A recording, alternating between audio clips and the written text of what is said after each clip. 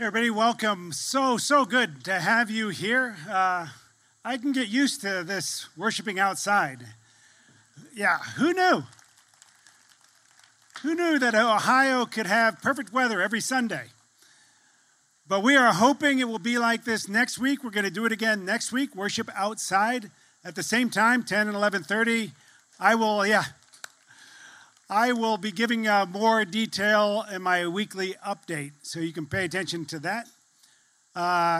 Then the following week, on September 13th, we'll be back inside. And we've been saying for a while that something big is coming. And that something big will happen September 13th.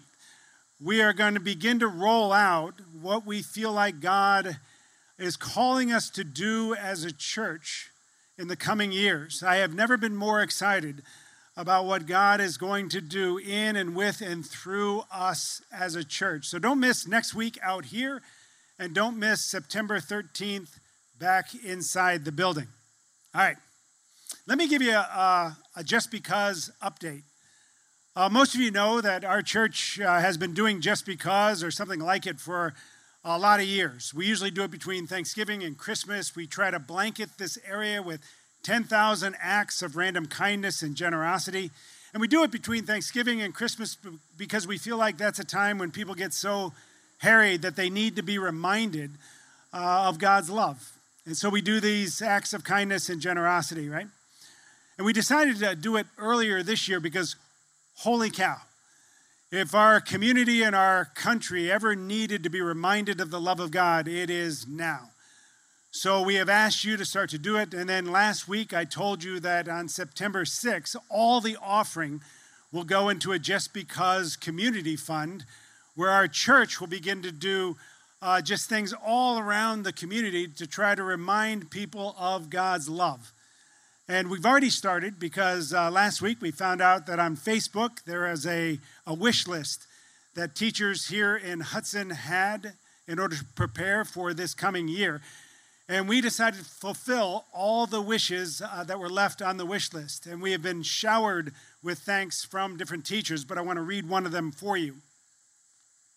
This is from Ashley. She says, like most teachers, parents, students, everyone, I've been worrying a lot more about the start of the school year and how I was going to help my students grow and learn while also keeping them safe. Not only was I trying to prepare for my own preschool students returning to my classroom, I was also preparing for my own 2 young children to start back to school in a different district with a slightly different plan. It was a lot. I was trying to stay positive, but it was getting harder.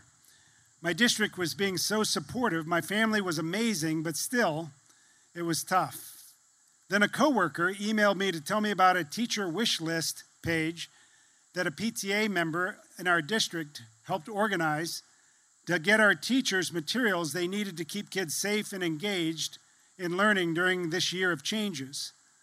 I knew our PTA was amazing, but this was incredible. I put up my list and the support began. Wow. And not more than a day or two later, a local church, CCC, stepped in and said they would like to cover any wish list items that had not been granted for our teachers. Wow, all caps.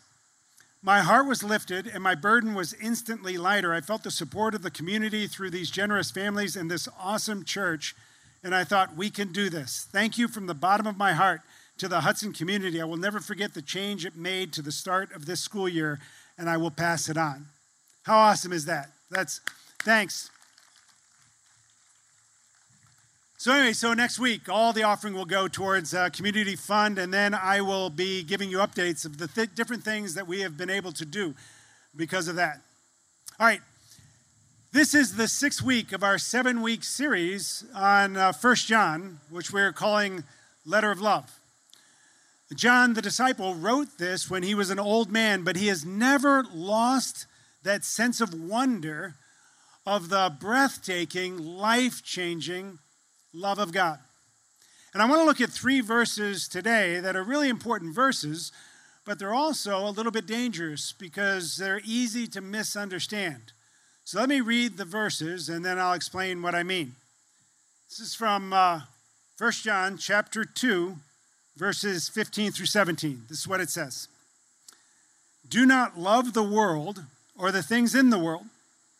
If anyone loves the world, the love of the Father is not in him. For all that is in the world, the desires of the flesh and the desires of the eyes and pride of life is not from the Father, but is from the world. And the world is passing away along with its desires, but whoever does the will of God abides forever. This is God's word, and it's true. All right, so we started this theme, Love Matters Most, way back in January. We got this theme from Matthew chapter 22 when a man walks up to Jesus and asks him a question. It's a great question. He says to Jesus, "You're a teacher. What is the most important commandment? What matters most to God?" And Jesus replied, love. Love the Lord your God with all your heart, soul, and mind. Love your neighbor as yourself. And then he said, all the law and the prophets, everything in the Bible from cover to cover, is about those two things. All right, so that's where we got the theme. And here, John starts these three verses by saying, do not love the world. And what John is reminding us of is the simple truth that you can't love everything. You can't love everything. You can't love sin and love righteousness. You can't love justice and love lawlessness. You can't love the Browns and the Steelers, right? You have to choose. It's one or the other. John is reminding us of this simple fact that you can't love everything.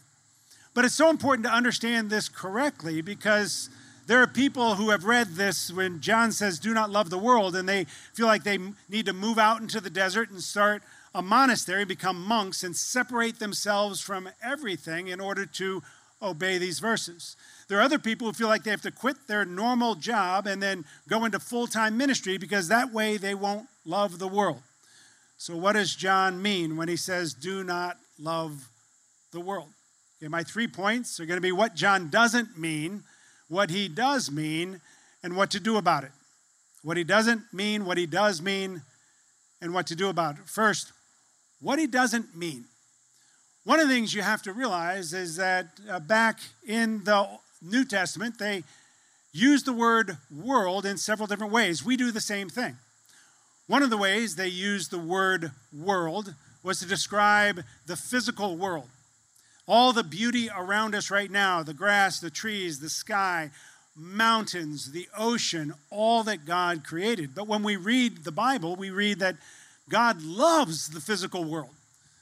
When God created the physical world in Genesis chapter 1, after every day, he stepped back and he said, this is good. This is good. At the end of the 6th day of creation, he steps back and he says, this is very good. Christianity, more than any other religion, teaches that God loves this physical world so much that when God decided to come, he came in a physical body, Jesus. When Jesus was resurrected, he had a physical body. He still has that physical body. We know in Romans chapter 8 that it says that all of creation groans because God one day is going to restore and redeem the entire physical world. So when John says you're not to love the world, he can't mean you're not to love the physical world, that you're only supposed to love spiritual things and not love the beauty that is all around you. Second way that the word world is used is to describe people. We use it like this too when we say the whole world was watching the Olympic Games. We don't mean that the mountains and the trees were watching or the animals were watching. We mean people. That's what John, who is the one who is writing this letter, is also the disciple who wrote the Gospel of John, which contains that famous verse where it says, for God so loved the world that he gave his one and only Son, that anyone who believes in him will not perish but have everlasting life. God loves people so much that he emptied the treasures of heaven that we might be saved. And then he tells us we are to love our neighbors as ourselves. We are to love people the way no one else loves people. We're to love people that don't look like us, don't act like us, don't vote like us. We're to love people that hate us. Right? If the world ever needed Christians to act like Christians, it's now in this divided country of ours. So when John says don't love the world, he can't mean people, because God loves people, and he tells us to love people. But the third way that the Bible uses the word world is to describe a system that is antithetical to God's rule. You can almost, you can think of it better as thinking about worldliness. You know, the Bible will say, don't be childish, but be childlike. The Bible says, be in the world, but not of the world. Don't be worldly. And of course, the question is, what does that mean? And that brings me to the second point of what John does mean when he says, do not love the world. John actually gives a more complete definition of what it means to not love the world, or what it means to be worldly, right here in these 3 verses than anywhere else in Scripture. And this is what he says. Verse 16. He says, for all that is in the world, the desires of the flesh and the desires of the eyes and pride of life is not from the Father, but is from the world. That's the way he describes being worldly. The desires of the flesh, the desires of the eyes, and the pride of life. The King James Version takes the word desires and translates it into the word lust. So the King James Version says, the lust of the eye, or the lust of the flesh, the lust of the eyes, and the boastful pride of life. That word desires in the Greek is the word epithumia. If you've been coming to CCC for any length of time, you have heard me say that word before. It's an important word. Thumia is the Greek word for desire. Epi is the prefix that means over. An over desire, a desire that is too strong, where you want something too much.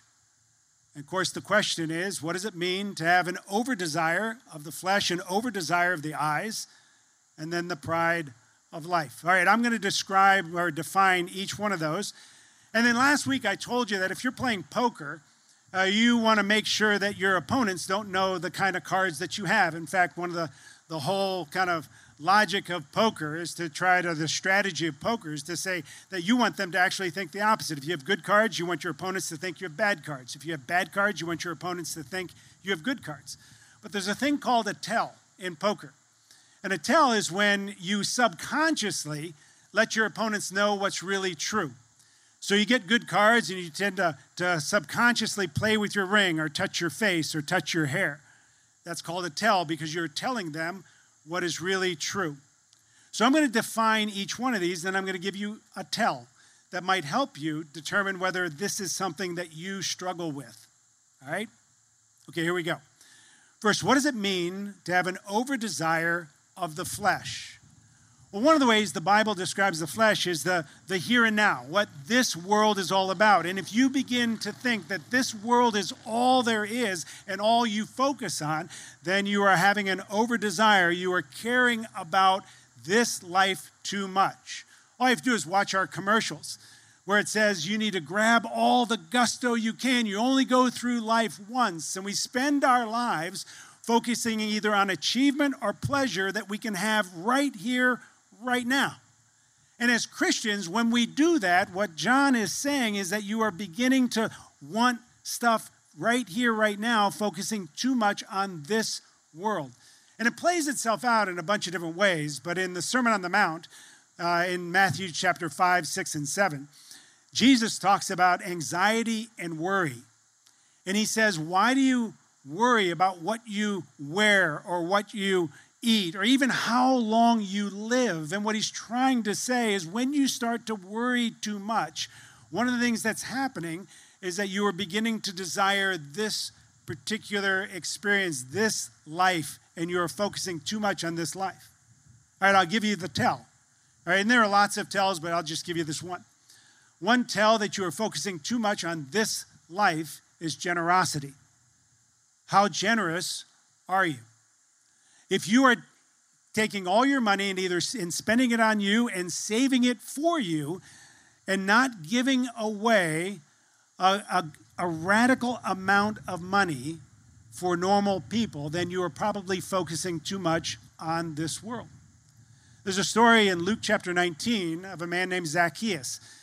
It describes Zacchaeus as being a chief tax collector, and it says, and he was rich. And what you realize when you start to read this story is that Zacchaeus had an over-desire for this life, which made him become very, very self-centered and selfish. But by the end of his time with Jesus, what you find with Zacchaeus is that he gives more than half of his money away, of his entire wealth, he gives it away. Why? Because Zacchaeus has been cured of having an over-desire of this life. And he realized from what Jesus said, that there's more to our existence, that this is just a prologue of what life is coming and what Jesus has provided. Okay, so that's the first thing. The second thing he says is an over-desire of the eyes. What does it mean to have an over-desire of the eyes? That means when you look at something and you say, I have to have that. If I am going to be fulfilled, if I am going to be happy, if I am going to be satisfied, I need that, right? And it's actually the very first sin in the Bible. The way sin enters the world is that Adam and Eve were told not to eat of the tree of the knowledge of good and evil. Then the serpent begins to talk to Eve. And then it says this, Eve looked at the tree, and she saw that the fruit was good to the eyes and good to eat. And she took of the fruit. What Eve decided at some point was she was saying, I don't care what God says, I need that if I'm really going to be satisfied, if I'm really going to experience life. There's another story of a man named Achan. When the Israelites come out of Egypt and they destroy Jericho.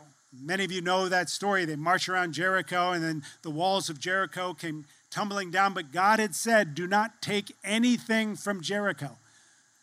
And Achan was walking through the rubble of Jericho and he saw, it says his eyes saw bars of gold and silver and clothing. And he wanted it. He desired it. And so he grabbed it and he took it. And what he was saying is, I don't care what God said. I need this. I want this. And I need it in order to be satisfied with life. And finally, there's the story of David and Bathsheba. King David is up on his roof, and then he looks down and he sees Bathsheba bathing, and he says to the men around him, who is that? And they try to help David. They say, is that not Bathsheba, the wife of Uriah? They're saying she's taken. And David looks at her and he says, it doesn't matter. Get her for me. And what he's saying is, I don't care what God says, what God wants. What I want is this, and I think I have to have it in order to be satisfied. And of course, here's the tell for you. If there is anything in your life, if there is anything where you are saying, I don't care what God says, I don't care what God wants, I want this, and I'm going to take it because I feel like I need it in order to be satisfied. In every story that I told you, in every story in the Bible where somebody does that, it ends in absolute agony and destruction. And anytime I've seen it in somebody's life, it has ended poorly until they come back and repent and begin to follow God. All right? Last thing is the pride of life. The pride of life. Pride is an interesting thing. Pride impacts all of us. I think all of us struggle with pride, whether we realize it or not. And if you think you don't, you probably do more than most. All right? Pride is just this. That you walk into a room of two people and you think that what you want is more important than what the other person wants, that's pride. You walk into a room full of people and you think you're the most important person and what you want is the most important thing in that room, that's pride. One of the most discouraging and frustrating things about being a pastor of a church this size is that I can't please everyone. I can't please everyone. Look around, all these people. And the group of people here, right here, right now, is probably, 1/10 of the number of people that actually attend CCC.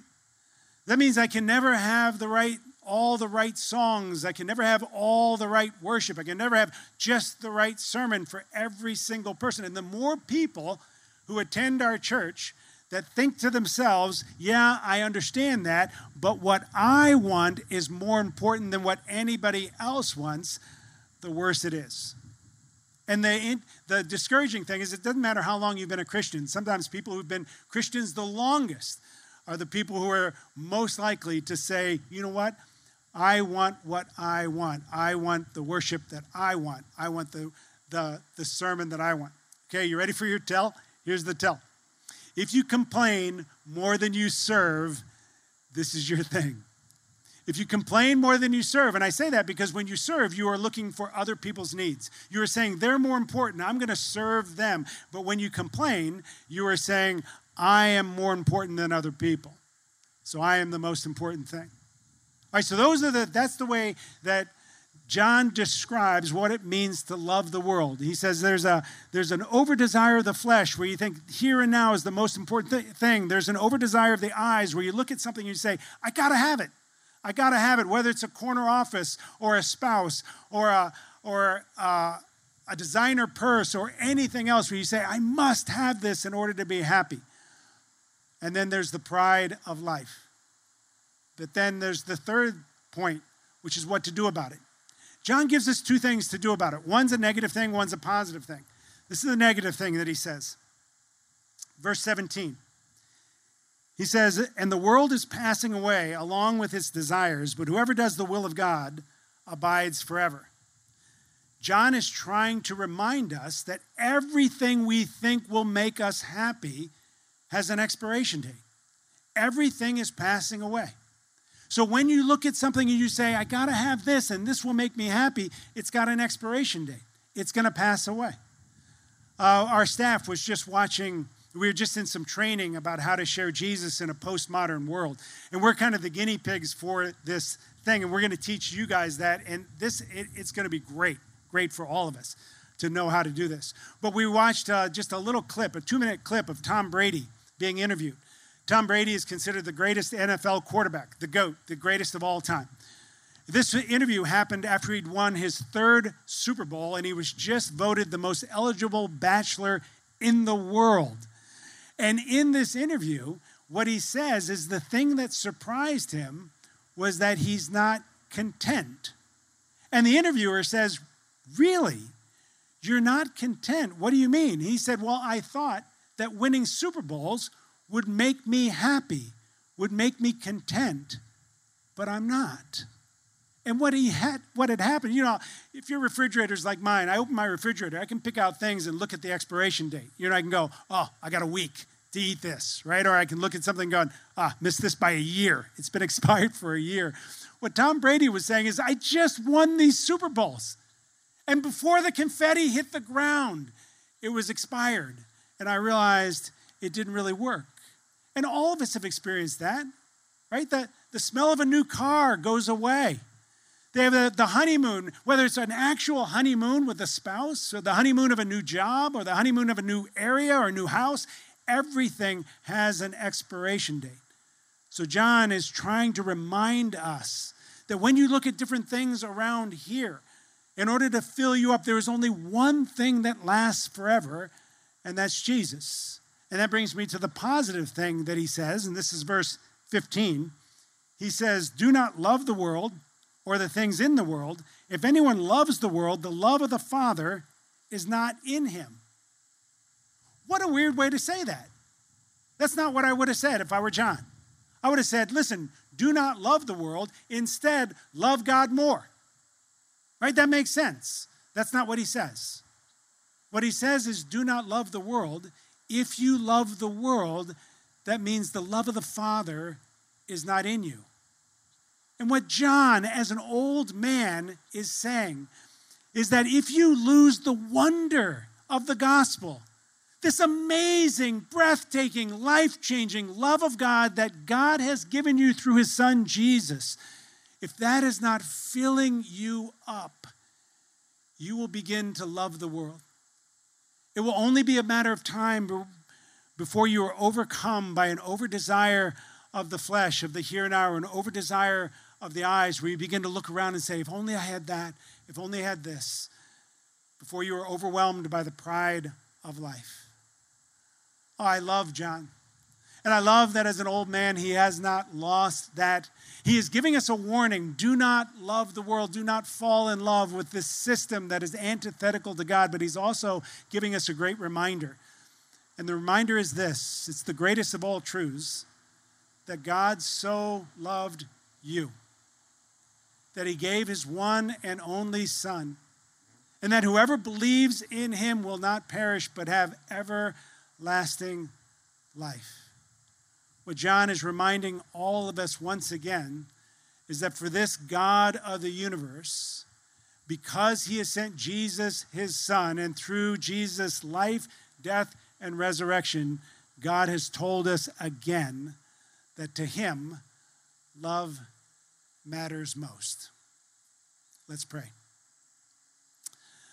Father in heaven, we come to you, and I am the first to say that I am grateful for these verses. They are a great reminder to me because you know my heart. You know I have struggled at different times with all these things, with a focus on this life, forgetting that this life is not all there is. I have struggled with seeing things and saying, if only I had that, if only I accomplished that, if only I experienced that, then I would be fulfilled. And you know I have struggled with pride. My guess is that everybody here is in the same boat. And my prayer is that we would be like John. As we grow older, as we get richer in the gospel, that you will remind us not only that things are passing away, but remind us of your deep love for us through Jesus. And that by reminding of that, you will cure us of a love of the world. And we'll begin to love you even more. Thanks. We pray this in Jesus' name. Amen.